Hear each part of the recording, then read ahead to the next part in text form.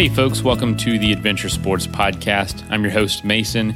Before we jump in, I just wanted to announce the Adventure Grant. We're going to be awarding those very soon. So keep your ears out for and eyes out for an episode released. It's going to be a bonus episode. And we're going to announce the winners of the Adventure Grant. We have 3 winners, each for different tiers of what they're going to receive.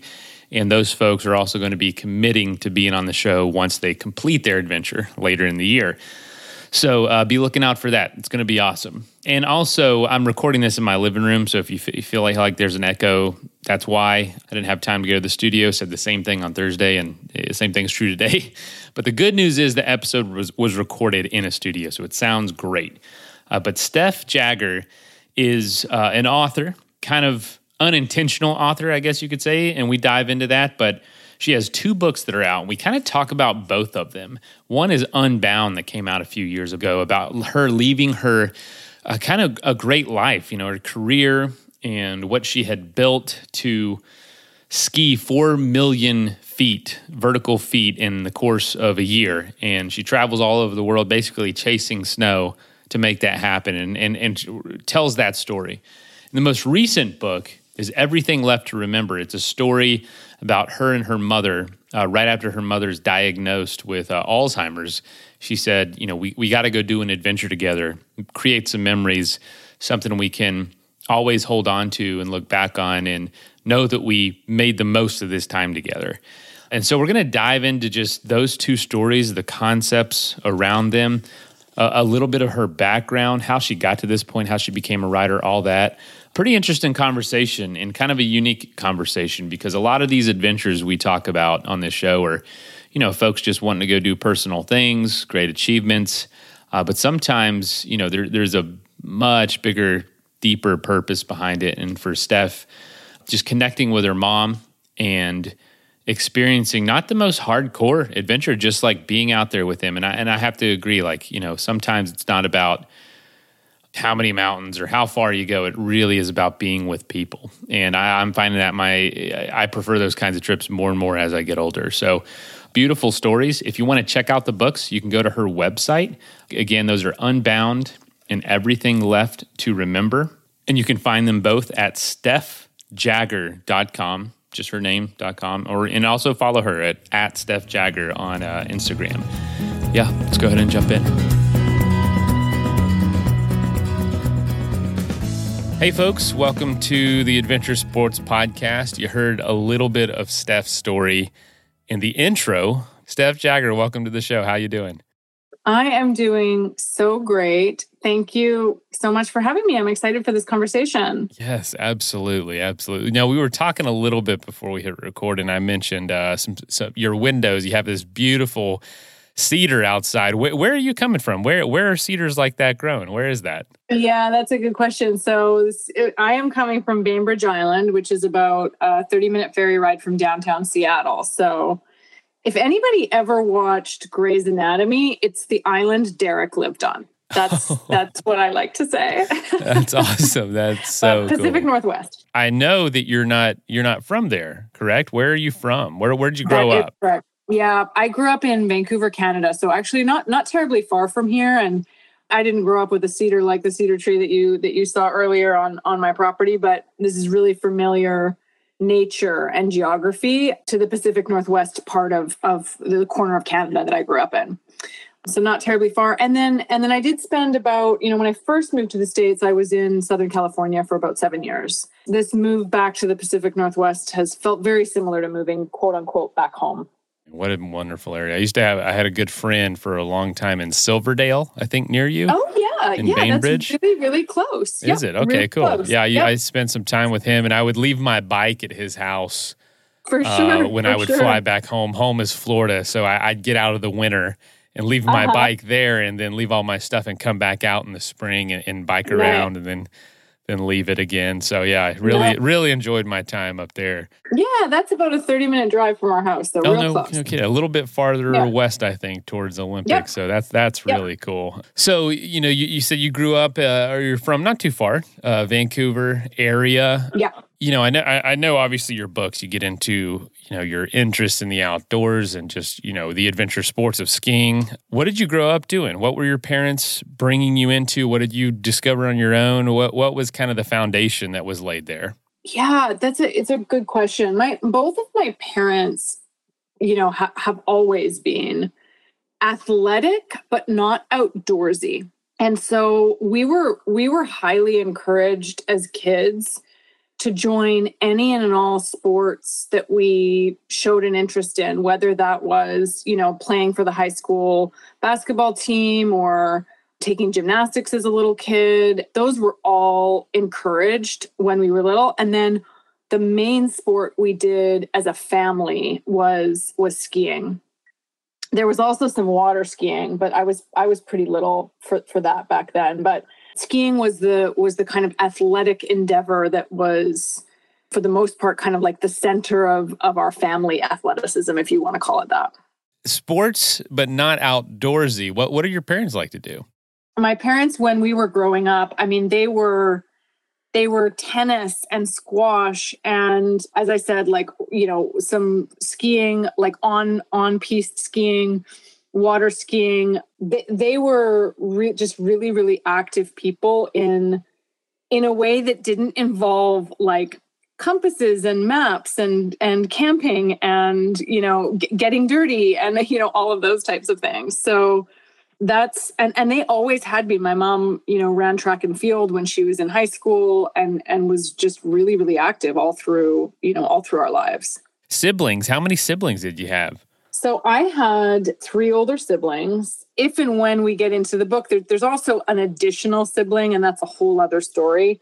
But there was 4 of us who grew up together. I was the youngest of 3 older siblings. And they were also, really, really active. My eldest sister, not as much, but she still played, high school sports. And my brothers were extraordinarily active in ice hockey, kind of Canadian dream. Like they played a lot of ice hockey. I think my mom spent a lot of times at the rink early mornings, and soccer and baseball. And, there was a lot of that kind of activity. Rugby was another sport that they played, that I then played in high school and university. So that was a big part of our lives. For a lot of folks that listen to this show, it starts off with traditional sports, team sports that are outdoors, yes, but not outdoorsy. And then they discover nature, they discover adventure sports, and discover like this deep appreciation for the outdoors and nature, the mountains, the ocean, whatever that medium is for you. And personally, and for a lot of people that listen, it becomes less and less about the sport, more and more about nature. And so, when did you start seeing that switch? Was it through skiing, or was it through, hiking? When did you start understanding maybe just how wonderful the outdoors around where you grew up especially was? I think if I was to go back in time, I'd probably pinpoint, 2 or 3 things. One of which was in the city that I grew up in Vancouver. There was a high school program that happened in 10th grade called TREC. And I can't remember what that stands for. It's an acronym for something. And it was kind of this opportunity where, a whole bunch of, 9th graders would apply to go to this program from all different schools across the city. And only a handful would get selected to go into this program, which they spent half of the year in school and half of the year doing outdoor and environmental education. And so I didn't actually go to that program, but what ended up happening is, a whole bunch of kids from the city did. And then many of them after that 10th grade program came back to their original schools in grade 11.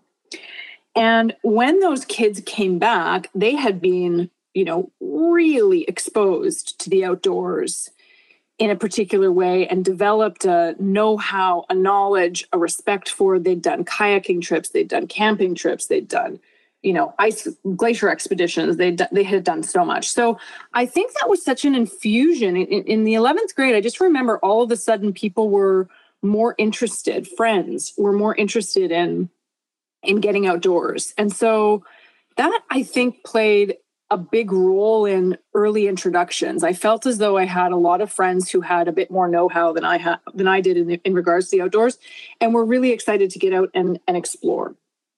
That would be number one. The second thing is, although my parents, as I said, they were athletic and not outdoorsy, it doesn't mean we didn't spend time outdoors. And I do remember as a kid, just watching my mom and her energy really shifted in nature, positively so. I mean, like most of ours does, but I just remember watching her kind of in awe of different surroundings. She seemed to be, her quality of presence and her energy just, as I said before, shifted ever so slightly. And that was always intriguing to me. Like, when I'm in nature with mom, like nature does something to her.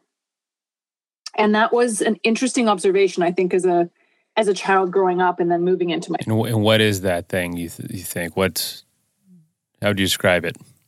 I would describe it as awe, when you are surrounded by something that is both bigger than you, but you also feel connected to, you all of a sudden are more present and your energy slows and you're more available, you're more curious, you're calmer. I just kind of watched a lot of her day-to-day worries go away, when we were particularly in front of water. And I talk a lot about that in my second book. But I think watching her, we didn't have any, spiritual or religious upbringing as kids. And so I think those were bordering on kind of a spiritual experience for her, at least an at-one-ment of some kind. And I think I just noted that as a kid. The third thing, which is more obvious, is, as I started to ski more and more, I just got more and more curious, like, okay, what, now I'm hearing about backcountry skiing, and now I'm hearing about avalanche courses, and now I'm hearing about, a variety of different things that I kind of kept, walking further and further into, until I decided to kind of do this much, much larger undertaking, which became the year-long ski trip that I took. And that was really like, okay, now you're really going to spend a huge amount of time in nature by comparison to any of the other years in your life. And that was kind of an immersion that hasn't left me since then. It didn't affect your dad the same way. Well, sure, it did. Like, he enjoys being in nature. He'll say, "Oh my gosh, look at that view," or, "I'd like to take a picture of this." Or it's not like he's angry at nature. Right. But I think there was a more noticeable difference in my mom. I speak about this a lot in the second book. I think she's a naturally more introverted person and probably would prefer the kind of silence that nature offers. And my dad, similarly to me in a lot of ways, really likes to be in conversation. And I think sometimes is so immersed in the conversation that he might even miss the vista, so to speak. It was a more noticeable thing in my mom, for sure. So tell us about kind of the events leading up to your first book in Unbound. When did you discover, or what was kind of your process through your writing career early on before your first book? Falling in love with writing, maybe you didn't fall in love with it. There's plenty of good writers that don't like to write, but what was that for you? So I did not have a writing career at all. I did not have an MFA. I did, the writing really came much, much later. It came after the skiing. The lead up to that year-long ski trip, I was in Vancouver. I was in my late 20s. I had a, what I would call a good life, but I didn't feel like it was great. I just felt like there was something missing. And so, I was up in the mountains with some friends. I had a job in marketing and PR, and I was up in the mountains with some friends one day and just kind of blurted out, like, wouldn't it be great to spend a year doing this? And, we had a good chuckle, like, you don't have enough money. You're not a good enough skier. You're, what about your mortgage? What about your job? All this stuff. And, we got to the top of that chairlift. I've been on chairlifts many, many times prior to this. And I'd seen this sign many, many times prior to this, but that raise your restraining device sign, the sign that is at the top, the bottom of the chairlift, when you get on, it says lower restraining device. It's the safety bar that comes down for people who are listening that don't ski. And when you get to the top of the chairlift, it says raise the bar so you can actually get off the lift. And it said raise your restraining device. And I just kind of thought, like, I wonder what is holding me back. Like, if I wanted to do something like that, like, is it the mortgage? Is it the money? Is it the career? Like, what if I examined those things? and got a little bit curious. And over time, it took a while. It took about a year and a half after that moment before I actually left on the trip to kind of launch into, let me see if I can immerse myself in the three things that I love, which are to travel and to ski and to write. So this takes me to the writing component. I liked to write like in my journal. I didn't ever think that was a career or a viable avenue, or I hadn't studied it. I wasn't like honing my craft, quote unquote. So when I went on the ski trip, it wasn't until after I got back from that, about 4 years later, that I kind of thought, oh, I think I'm supposed to write about this. 4 years later. Yeah. And I wrote a lot while I was on the trip, but really just like emails to friends and family. You mentioned how you came up with the idea, thought it was a chuckle, but what led to taking those steps? Because that's what's cool about that is like without Unbound, you wouldn't probably have everything left to remember. Maybe that would have come about too, but I feel like it had a much better chance because Unbound came first. Absolutely, yeah. But that was contingent upon you leaving this life you had built that by all account was a good life that you talked about. That's right. Take us through the thought process behind, because I know that's what Unbound is about, a lot of what that's about. Take us through the process of basically disrupting your entire life to pursue this pretty crazy idea. Like, we're pretty crazy on this show. We talk about people doing a lot of stuff. That's a crazy idea. That's up there. That's up there with some of the crazier ones. Why disrupt everything? Let's take a quick message break and hear from the folks that help make this show possible. That is plenty of that for now. Let's get back into the episode.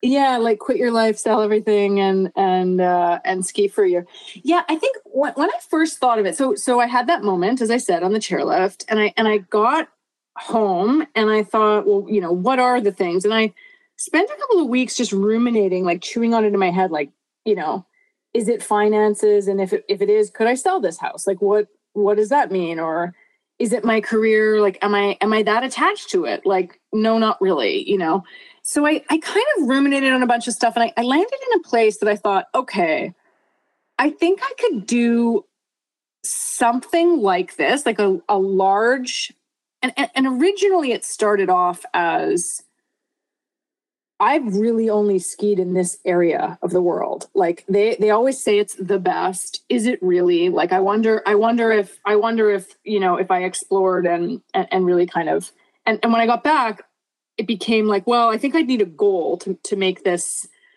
worthwhile. Like, I'm a goal-oriented person. And what if I took what I skied on an average weekend day? What if I made it my full-time job?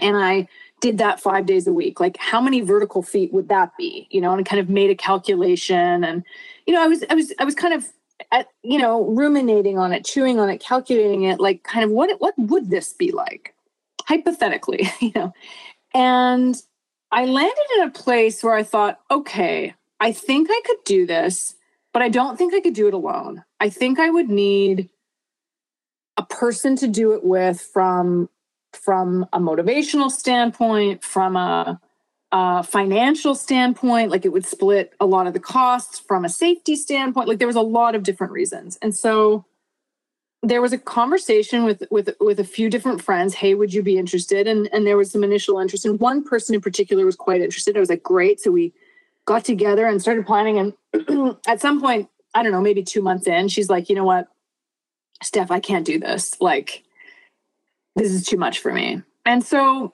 I put it on the back burner. This was still at the idea phase. You hadn't This was actually started. still, yeah, absolutely. Still at the idea. And what was the idea at this point? To ski the same amount you do on like a full day of skiing for an entire year. Yeah, kind of 5 days a week, like a Monday to Friday job. And to do so kind of circumnavigating the globe. And what was since riding was going to come later, you didn't know that was going to be as big a part of it as it became. What was the outcome in your mind? The outcome in my mind was you're gonna circumnavigate the globe, and you're gonna ski 4 million feet as you do it. That was the thing I had landed on. And that was a world record at the time too, right? Yeah. And I didn't know this. So at the time I had no clue. I just did the calculation and was like, well, yeah, that's like a carrot on the end of the stick. And I think that would keep me motivated. 3/4 of the way through the trip, after, every single person had asked, is that a record? I looked it up, and 4 million feet was just shy of the Guinness record. And I thought, well, if I can ski 4 million, the record would be 4 or 5 extra days. So if I can get to 4 million, I can get to the record, which I ended up doing. The early phases, when that person kind of said, hey, I don't think I can do this, I put it on the back burner. A couple of months went by, and another friend of mine said, hey, I remember you talking about this trip. Like, I haven't heard you talk about it in a while. Like, is that not happening? And I was like, well, I don't know. I was, kind of hedging. And she said, would you regret not doing it, not seeing it through? Like, fast forward 10 years, 15 years, would you regret not doing it? And it was just immediate out of my mouth, yes, like without even thinking. And she said, well, I think you've got your answer. Like, you've got to figure out a way to do this. It was interesting, actually. Right after that, we were driving on the Sea to Sky Highway in Vancouver, Whistler, and we hit a deer quite badly. Like right at, it was a very big punctuation mark on the conversation.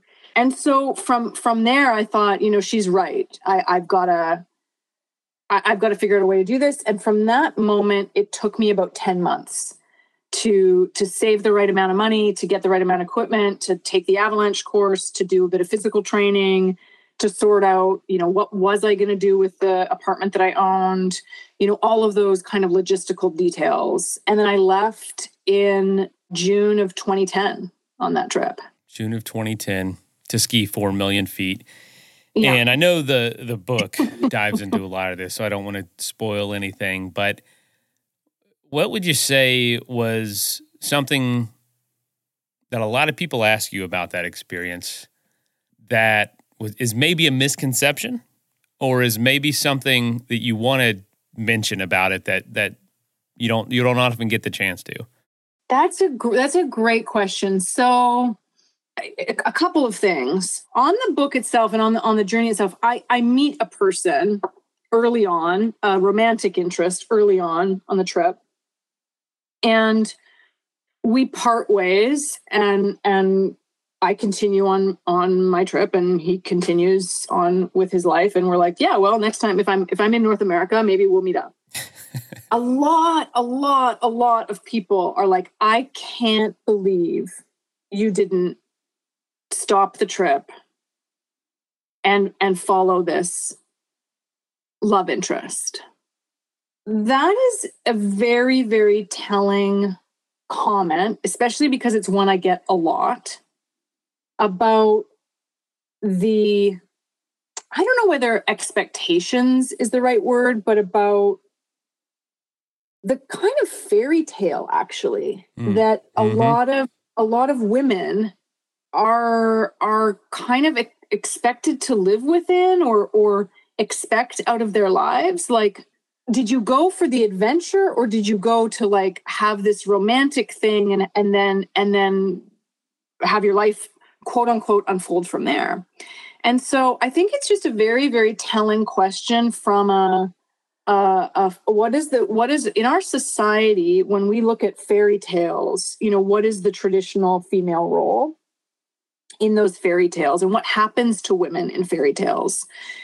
And I think that is actually, spoiler alert, like why I ended up with that person in the long run is because I chose myself. Like, I chose to stick with my adventure, and I knew if I had followed him in that moment, there would always be something I would be able to like hold with resentment. So that's one part. And I think, again, as I said, I think it's very telling of like the female fairy tale, how we buy into that. The second thing, I mean, I get a lot of questions that are logistical. How did you afford it? How did you plan for it? Those types of things. This isn't necessarily about the book, Mason, but before I went, I get kind of a comment that's like, either, good for you, look at you living the dream, but I have this reality. And that's an interesting kind of conversation. I also get a lot of, It sounds something like there should have been a different reason. Like you should have had a charity involved. You should have who were you to just set off on this adventure without you weren't skiing around the world for cancer. You weren't I got that asked that a lot as I was preparing. There was a couple of places that were interested, that found out about the story and got interested. And I would actually be on air with a TV person and be like, okay, great. So where can people donate? And I'm like, oh, well, there is no place to donate. I'm just doing this. And they're like, isn't there a cause? And let me be perfectly clear. I am gung-ho and a huge believer in people taking cause-based adventures and raising money for places. And that's fantastic. And we are allowed to choose our own adventure, and we are allowed to say us on our own is a good enough reason for us to seek out nature and to seek out adventure. So that's something that came up a lot in the early days of the journey. Those are two really interesting insights. We had back in the fall, we had Stacey Gold on the show. Don't know if you've ever heard of her, a writer in the outdoor industry. She writes novels, basically romance novels that are about, have an outdoor adventure setting, like through hiking the PCT or something. Yeah. And, the characters, or the main character is an independent woman who oftentimes it's basically flipping the script on what right. contemporary, romance novels have been. And it makes it a little more, more equal at least, or at least the woman is not, just following the guy everywhere. And right. It's pretty interesting. And it's some, I love it because my grandmothers, grew up, I just saw those books on their nightstands or in the bathroom all the time. And I just thought, yeah, I thought that's interesting. That's really interesting. And look what happened. And also that's not real life. Your story was real life. It wasn't, you were kind of bound by the truth of what happened, not by what you kind of want to happen or what everybody wanted to happen for you, like in a fairy tale, which is obviously a lot more interesting because you don't know where it's going to end. But look what ended up happening, full circle. Yeah, absolutely. I had a lot of people say that, oh, you're going to meet somebody. And I was like, well, if I do, I do. But that's not what I'm going. That's not what you're going for. I'm going to meet, I think what I would have described at the time was to meet my own purpose, to meet the aim of my life. And really now looking back, I think I was going to meet myself. Gosh, we could dive so far into that. A year of that unbelievable amount of experiences and every inch of snow being a new places, new faces. I'm sure it felt like 5 years in a lot of ways. So yeah. But for your second point, that's really interesting. We have an adventure grant open right now. It'll be closed by the time this comes out, but we're giving away some money to someone, 3 people doing adventures this year. And we do have one of the qualifiers, or one of the things we will consider, is impact on the world through doing it for some sort of cause. I think that's one of the best combinations in the world, is adventure and purpose. Absolutely. Outside of yourself. But I do say it with the footnote that, hey, most of my trips are just for me. So, if you're doing it without a quote cause, that's okay. That's good. Just doing it is a good enough reason to do it. It's almost like with conservation, which I do a lot of work in, just protecting nature is enough. There doesn't need to be another layer of purpose behind it. Just keeping it from being disturbed is enough of a reason to protect it. And it's the same with adventures. Just adventure itself is fine. So now looking back, and there's some more time between you and this project, not just completing it, but also the writing. Mm-hmm. What is one thing that you feel like you've recently learned about the experience looking back? Because I'm sure lessons keep coming. Absolutely. Absolutely they do. I think when I look back now, over the last couple of years, I think one of the biggest things that I've learned about what that experience really was like a year-long moving meditation. I think I spent a lot of time on my own in a repetitive kind of quote unquote steady state movement. Just like if someone's been a long distance runner for a long time, of course, yes, that's a lot of movement, but they can get into a flow and a steady state with it that just feels like second nature. And similarly to me with skiing. And so when I look back now, I think, oh my gosh, I was putting myself into a flow state, a meditative flow state for hours and hours a day, day after day after day. And when I think about that now, I think what that provided me with was a foundation for flow state and finding peace and steadiness and nervous system regulation. And that is applicable across a multitude of different avenues in my life. First and foremost, that became applicable in writing. So once I did start the creative process and tapped into kind of those initial fleeting moments of flow state within it, I was like, oh, I recognize this feeling. Like, this is just like when I was skiing. And I thought, wow, like I could achieve the same kind of flow state doing a completely different, like quote unquote, non-physical activity. A lot of my writing comes to me while I'm walking, actually, but a lot of it's also when I'm sitting in my chair. I also find that to be applicable in any places that are times and spaces and states of uncertainty. And that landscape of uncertainty mixed with varying degrees of grief, et cetera, has been, I don't want to say easy for me, but I understand the various different tools that are at my disposal when it comes to finding a peaceful kind of Zen steady state. Not to bypass grief, not to like skip over it, but to actually sink into it and just sit there with a relative degree of comfort. So that all came from that trip. That I didn't know that until a couple of years ago. I love that. It's the gift that keeps on giving. Right. You know, when you invest in yourself and you do adventures, it changes your life. But, you know, and speaking of that, that's one more thing I want to explore before jumping into Everything Left to Remember, or really the space in between the two books. One theme that came out of that is you don't have to, I don't know, be in a state of tragedy or brokenness to make a big change in your life. I thought that was a really interesting theme because you know, a lot of stories we hear on the show, a lot of, you know, amazing works from film to books to, you know, music come from huge, unavoidable changes that happen, whether it be a car accident or, you know, a diagnosis or a tragedy of some sort. Why don't we need those to make changes sometimes when life is, quote, in a good place, but we know we're not living at our best? I have a handful of stories about this, and I think it's a really, really important conversation. So absolutely, we need examples of how to pick ourselves up or change our lives or create a different trajectory or momentum when things have fallen apart, gone wrong, exploded, et cetera, right? So using the examples that you said, like I lost my job or I got this diagnosis or, you know, the house burned down, quite literally or figuratively.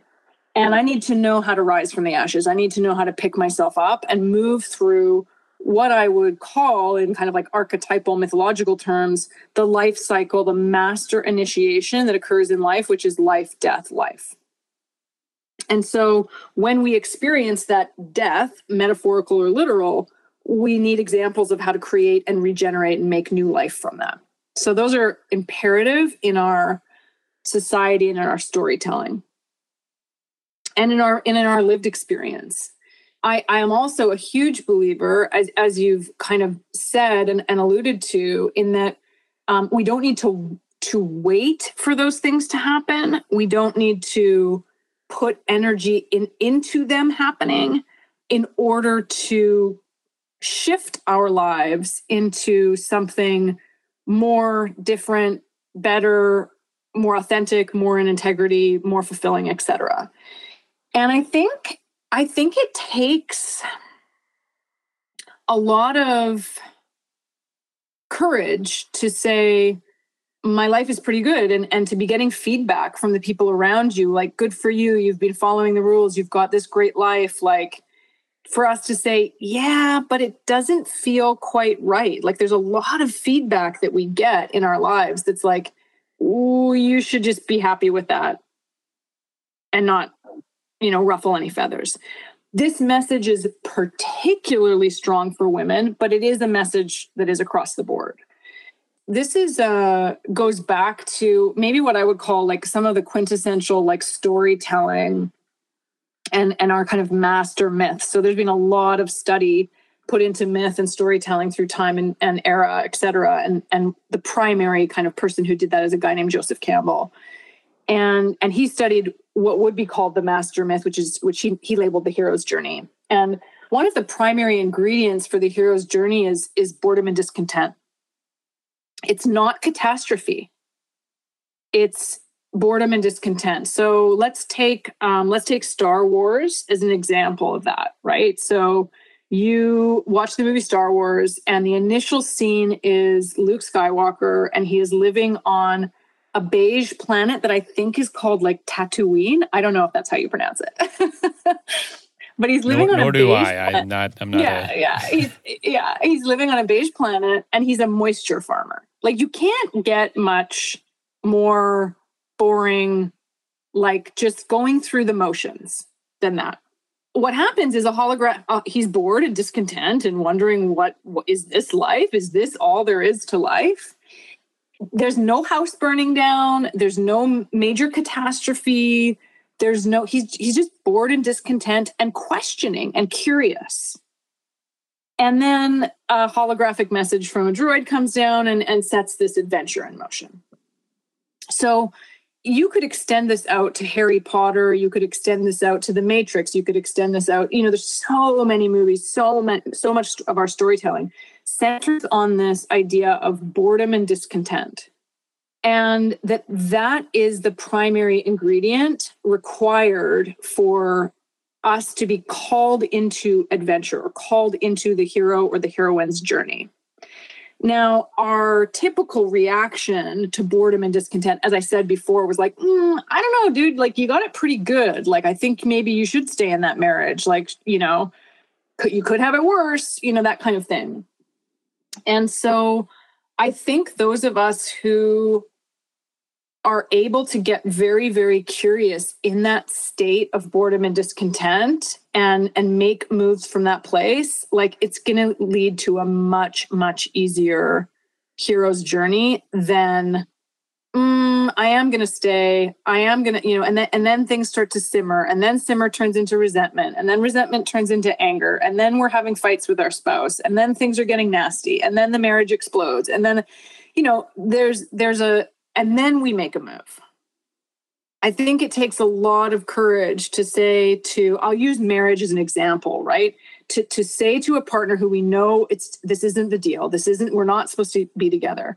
It takes a huge amount of courage to be able to say, I love myself so much and I love you so much that we're going to end this now, instead of us hauling each other down a path until it gets to explosion, and then making a move from there for the betterment of our lives. Like, what if we had the courage? What if we could summon the courage to do that now? Oh yeah. How fewer people will be harmed? Maybe there's going to be a lot of people, ourselves. Yeah, including ourselves. Maybe there's going to be a lot of people who don't understand us, and that's okay. Like, can we summon that courage? Now, again, this isn't to say that there aren't times where life just does explode, right? There are some things that we can't help.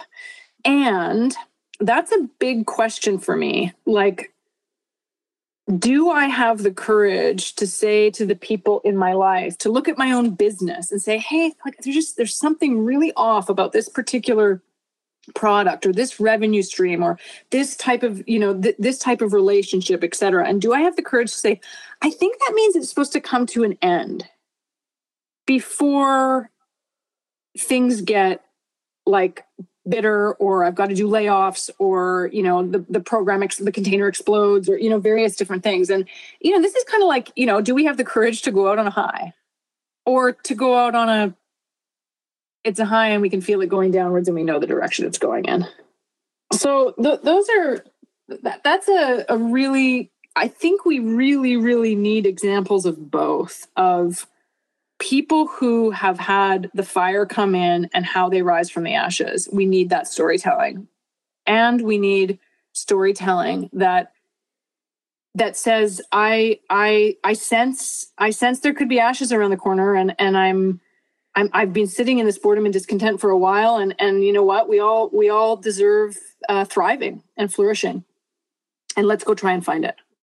I love that, and I love that you tied in the hero's journey, because that first step, the call to adventure that takes you out of the ordinary world. That's right. That call is, it's not. It doesn't have to be something that is forces your hand. Like you're saying, like to do it yourself. I find it a little more not impressive. Everybody's different. Every situation's unique. That's right. But for the people that have no real need to do that, but do it anyway, I find that pretty powerful compared to,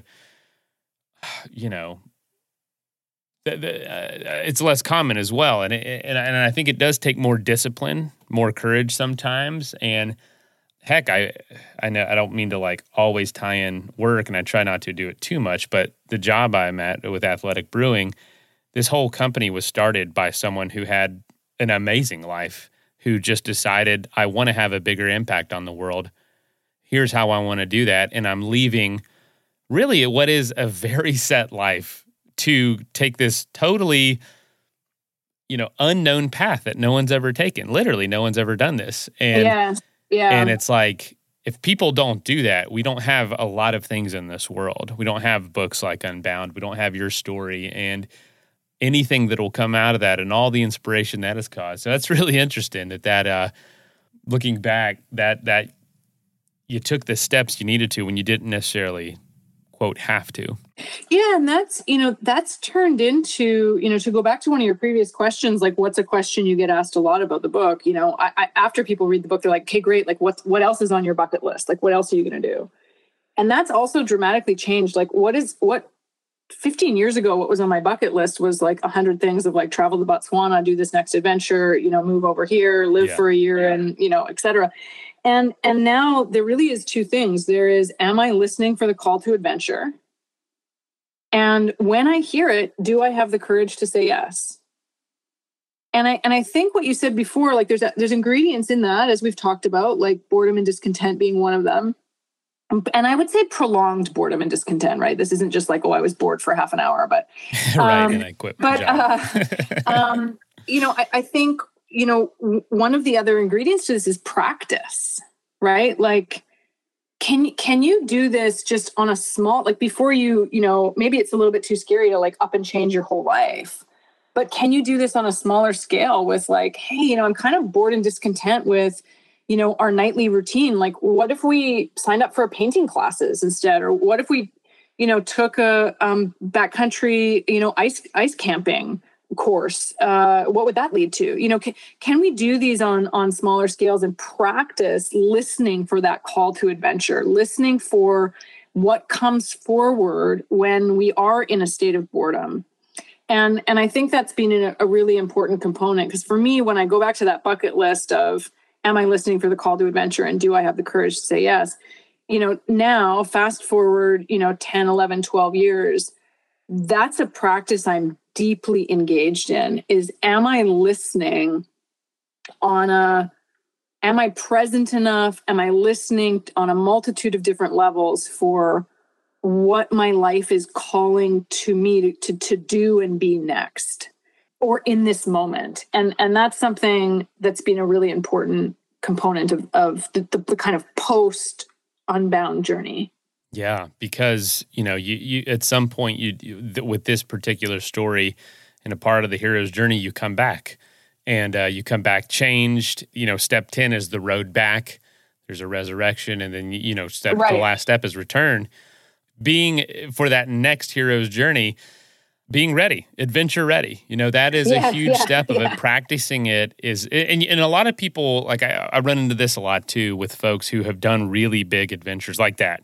It's like, well, what do I do now? Nothing can really, quote, top that on paper. Yeah. But I would say, as someone who's also done, some pretty big, quote, trips or experiences, those small micro adventures are, they absolutely scratch the itch. They are absolutely worthwhile, and don't neglect those just because they're not as big as your last trip, but go and do them because it keeps you ready for that next. It keeps your eyes kind of looking for those opportunities, and it keeps those skills sharpened. And something we practice, or I try to practice and engage, because my wife and I, she's not as much like this, but she loves it when we do this, is being spontaneous. Yeah. I love being spontaneous. So when there's a chance, just quick story. I try not to tell too many stories here, but no, please. There was a huge plume of smoke pouring up. It looked like just out in the towards the north of our house a couple weeks ago. And I said, let's just go see what that is. We were on our way home from something. She's like, I don't know. The kids have, there's always a reason not to do things. I was like, let's just go see. And it was this giant, it was like 15 minutes up the road. Unfortunately, it was a scrapyard that was on fire, but it was one of the coolest looking things ever. We stopped there for like an hour and a half and watched it. And she wanted me to leave her there for like hours. She's like, I will sit here and watch this for hours. Go, put the kids to bed and then come back and get me. This is amazing. And I just think that was one small decision. And it opened up this world of something we'd never seen and something that is not going to be there tomorrow. It was seemingly a minuscule experience or more of an inconvenience than anything. It ended up being this really cool kind of punctuation to that month, or that week, like something really cool we did that we didn't know was going to happen. And it was just like being more willing to do those small adventures really do level up to those big ones. Absolutely. Absolutely. I love that. I love that story. I hate all the smoke that went in the air, but it's not much we could do about it. But if you don't mind, I'd love to ask a little bit about Everything Left to Remember. Now, between the two projects, I know Unbound came out in 2017, Everything Left to Remember 2022, but the experiences that were associated with those books were also roughly equal distance apart. I know they happened earlier because then you had to write about it, but what were those years in between the books like? Let's take a quick message break and hear from the folks that help make this show possible. That is plenty of that for now. Let's get back into the episode. The years in between, so the first couple of years after Unbound, after the ski trip, I wouldn't say after Unbound the book, but like after the actual ski trip were tough for me. They were, kind of, I think, fueled by adrenal burnout and real levels of exhaustion. And it took me a little while to recover from that. I think the thing that really helped me recover from that was the creative process. And we talked about this a little bit earlier, that because I was in such adrenal burnout, it was really hard for me to find any sort of flow states from an athletic or an outdoors or a physical standpoint. And that was really hard. And I know a lot of other athletes and adventurers who have that kind of adrenal burnout or that peak experience and kind of depression after peak experience or an injury. It's like we can't find the kind of awe and bliss that we have found in the past. And I think when I discovered that was available to me in the writing process, it really, really started to shift things. Like, oh my gosh, the same feeling is available in a new place. And so that was phenomenal. And I really started engaging deeply in the writing process in 2014 and 2015. And simultaneously, as I was writing Unbound, I started to notice a lot of shifts and changes in my mother, who was 63, 64, 65 kind of at the time. And long story short, what ended up happening is I finished Unbound, and that was off getting edited and published. And between the finishing of the project and it actually coming out into the world, my mom was diagnosed with early onset Alzheimer's. And shortly after that diagnosis, her and I went on a camping trip together. I took her for a couple of weeks to give my dad a little bit of a break, to have a bit of an adventure with her and really some time in nature. As I said before in the interview, like my mom her energy really shifted in nature. And I knew that doing something a little bit more outdoorsy would kind of knock her socks off. And I thought she would really enjoy it. So about 10 months after her diagnosis, we went on a 2-week adventure through the national parks of the Rockies West. So Yellowstone, in and around Jackson Hole. We went through Wyoming, we went through Montana, Idaho. It was fantastic. And so I didn't plan on writing about that. Unbound came out into the world. I went on kind of a whirlwind with book tours, with different speaking, with, lots of stuff going on in my career. And when that kind of shifted, and as my mom was progressing, it just became really, really clear to me that that was my next writing project, was to write about that trip and reflect on the mother-daughter relationship, and really to do a different type. Unbound is, as you know, is a really adventure-focused book, and Everything Left to Remember also includes an adventure. There's not this massive physical goal of like, okay, Mom, let's hike 4 million vertical feet, but kind of can nature be a healer in a similar but different way? When I did Unbound, I would describe that as, if I'm looking at things from a female initiation standpoint, there's maiden, mother, autumn, queen, crone. The masculine standpoint would be, knight, father, magician, king. So Unbound for me was that maiden initiation, and Everything Left to Remember really, really was an initiation into archetypal, mother, and the utilization of the outdoors and the utilization of nature in both of those was profound for me, but in wildly different ways. So your reaction to your mother having this diagnosis was to take her on this adventure out in nature, experience a lot of these places that y'all had, enjoyed or hadn't visited yet. Not sure, but what was the reaction by a lot of your siblings? Did they want to go on this experience? Was this something special between y'all? Because you mentioned, at least 3 other siblings. How did they want to respond to it? I think a couple of different things. It's interesting. I've had a lot of questions about how my siblings have responded to it post, but not kind of like in the midst of it. I think when I thought of the trip, I just thought, oh, let's just like to have it just be Mom and I for, these 10 days and go camping and that type of thing. Again, going back to my siblings, number one, I didn't think of opening the trip up to, hey, let's have a gaggle of us go together, for a couple of different reasons. Number one, all of my siblings at the time had young kids, and still do. A lot of them still do have young kids, and extraordinarily busy lives. Like, they couldn't just 4 weeks from now, drop of a hat, let's take off on this adventure.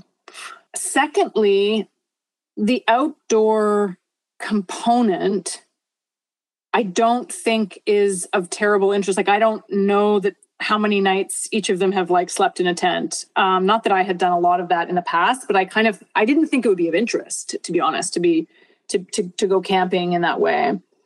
I think third, there's probably an internal knowing for me of, I think I needed from a landscape of grief, really, to have some solo time with her.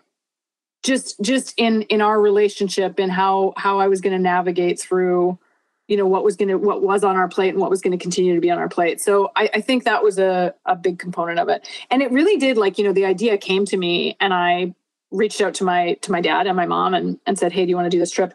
And it happened very quickly. We were, on the road that next month. So yeah, there wasn't a lot of planning.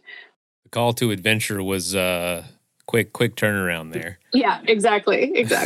So was the hope here to, one, have some amazing memories with your mother, but what two was it for maybe to combat this Alzheimer's with things that really stood out in her mind? Because you know as well as I do, you do one thing different, and it can really make an experience be less forgettable.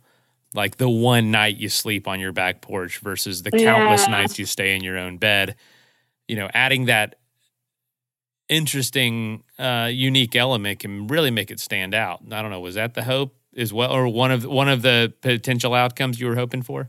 That's interesting. I've never thought about that. That's a really astute and interesting observation. That was not on my mind. I think two things. The first is the call to adventure. So what we had talked about earlier, am I listening to the call and do I have the courage to say yes? I felt as though there was a really strong intuitive hit. You're supposed to go back to this place, Yellowstone. You're supposed to bring someone. It's supposed to be your mom. It was a very strong sensation. And what I had been practicing over the last, at that point, 6 or 7 years in my life was, are you listening to the call and will you say yes? And I felt very clear that was the call. And so the goal there in my mind is, do you have the courage to say yes, even though you don't really know why you're doing it? So go do this trip with your mom. You're supposed to go back to this place. You don't really know why, other than it'll be beautiful and you'll probably enjoy it. There doesn't have to be another larger purpose. So that was number one. I felt the call. I wanted to respond yes to it, not entirely knowing what it would turn into. The second part is, there is a stage in the progression of various different forms of dementia and Alzheimer's where there is enough of that person still remaining. And there's a window of that, I think, that is to be taken advantage of. You do not have a lot of time inside of that window. And I really wanted to be able to do something with her inside of what I knew was going to come to an end. Like there would be a time where there wouldn't be enough of her mentally still there to do a trip like that. And then, fast forward a couple of years, there wouldn't be enough time to do a trip physically with her like that. So that was something that I felt a high degree of urgency around.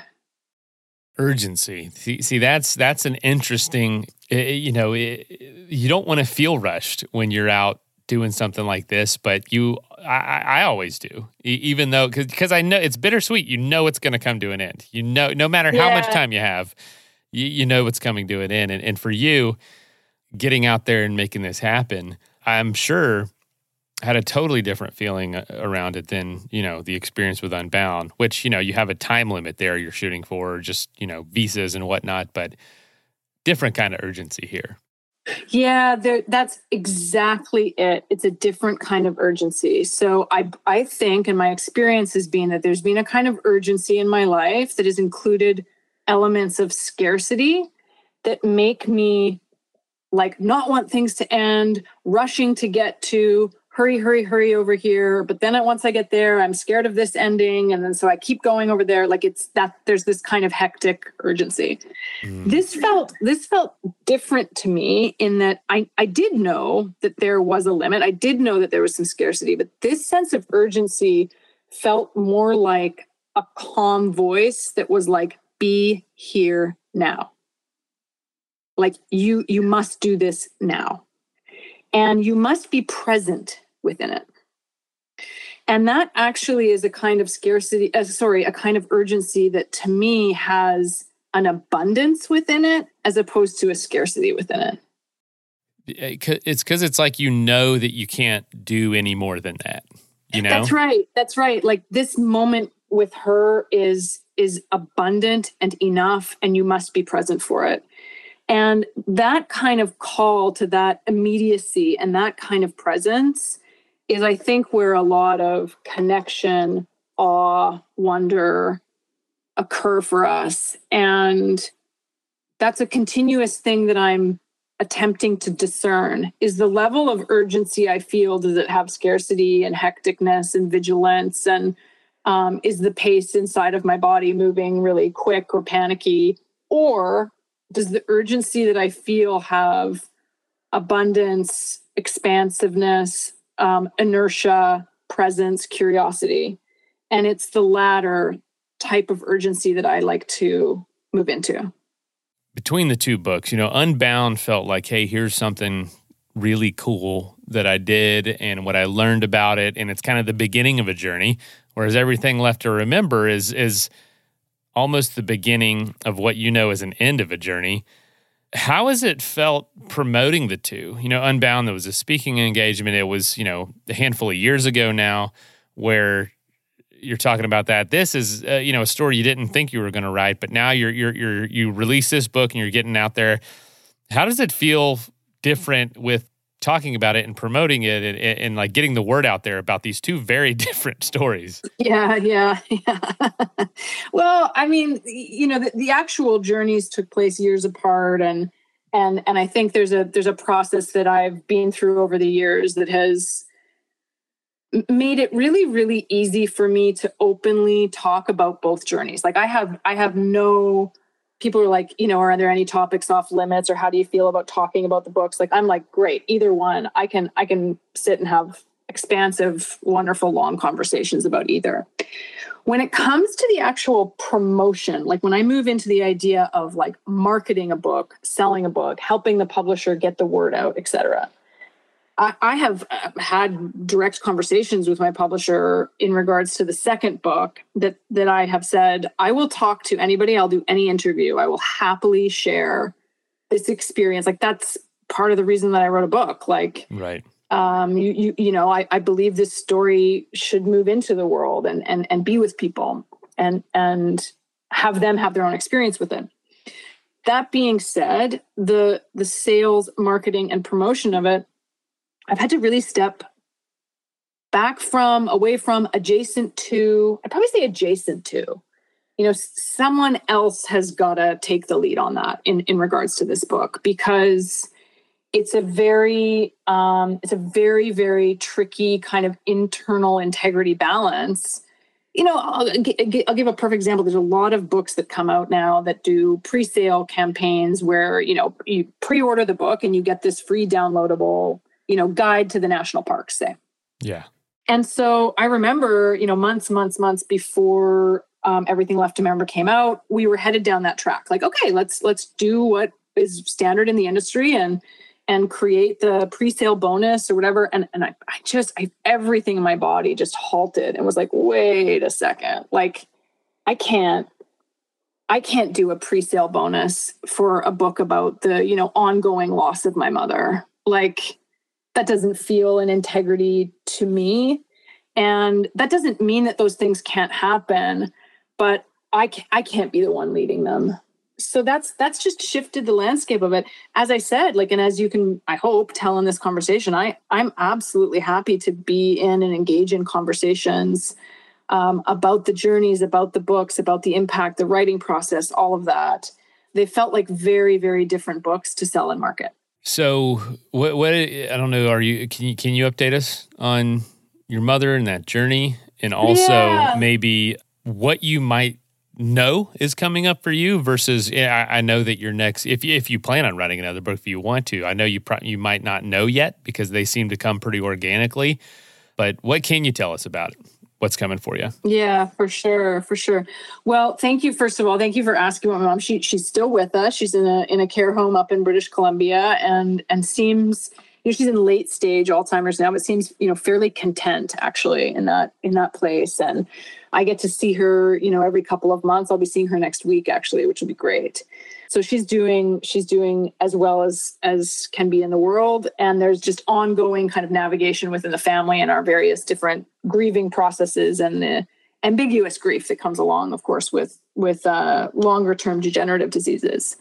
In regards to my own, work in the world, ongoing is, for 10 years side by side with the writing, has been an ongoing private practice coaching and mentorship company that I run, that I do retreats with, that I do one-on-one work, that I do facilitations and speaking, and all of that's going to continue.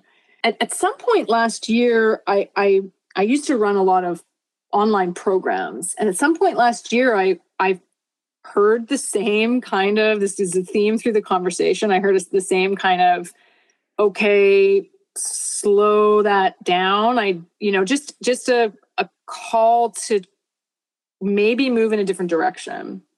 And so I've placed a lot of that work to the side and started to really kind of clear some space, first and foremost for what I'll call like my own joy and my own adventure. I really wanted 2023 to have the flexibility and the freedom outside of programs, outside of book publishing, outside of writing deadlines, et cetera, to be able to say, yeah, I'm coming up to Alberta for a ski trip. Yeah, I'm going to do this trip with my friends over here and just include a little bit more adventure than the last couple of years have included.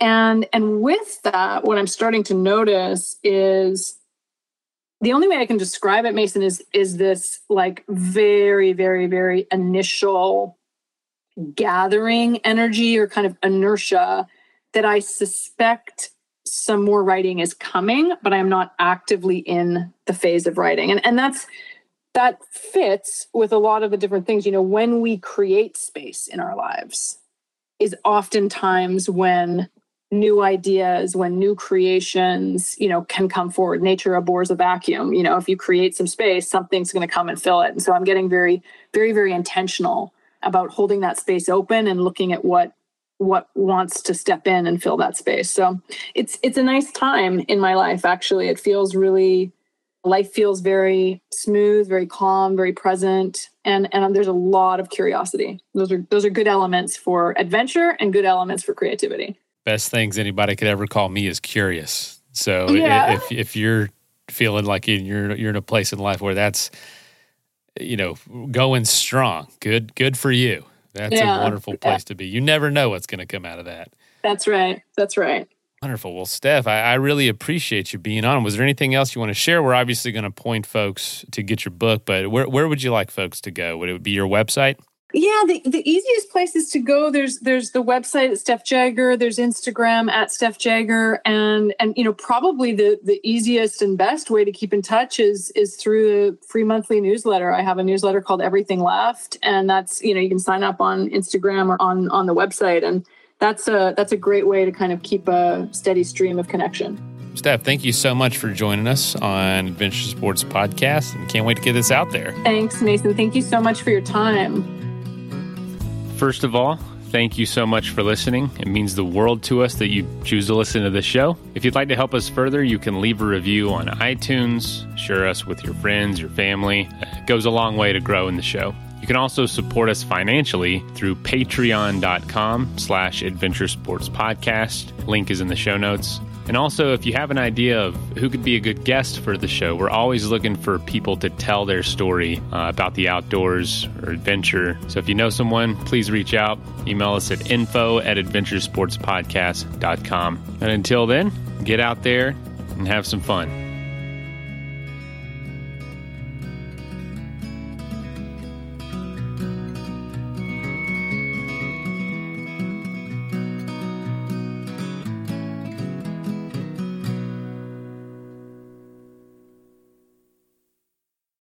What's so special about Hero Bread's soft, fluffy, and delicious breads, buns, and tortillas? Hero Bread serves up 0 to 1 grams of net carbs, 5 to 11 grams of protein, and high fiber in every delicious serving. Made with natural ingredients, Hero Bread supports gut health, promotes weight management, and helps maintain blood sugar. Hero also drops other limited edition ultra-low net carb goodies like rich, flaky croissants and buttery brioche slider rolls. Head to hero.co to shop today.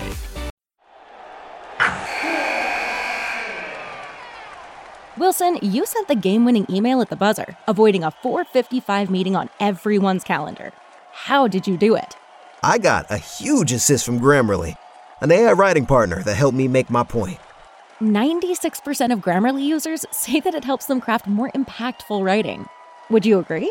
Grammarly helped adjust my tone to navigate tough work conversations. And it works everywhere I write, so I can quickly communicate effectively. Your teammate used Grammarly to summarize an important document, making a 3-pointer. How did he do it? It only took one click. When everyone uses Grammarly, everything just makes sense. You made an incredible slam dunk to end the game. The meeting was canceled, and your team will go home champions. Go to Grammarly.com/podcast to download it for free. That's Grammarly.com/podcast. Easier said, done. Everybody in your crew identifies as either Big Mac Burger, McNuggets, or McCrispy Sandwich. But you're the Filet-O-Fish Sandwich all day. That crispy fish, that savory tartar sauce, that melty cheese, that pillowy bun. Yeah, you get it. Every time. And if you love the Filet-O-Fish, right now you can catch 2 of the classics you love for just $6. Limited time only. Price and participation may vary. Cannot be combined with any other offer. Single item at regular price. Ba-da-ba-ba-ba.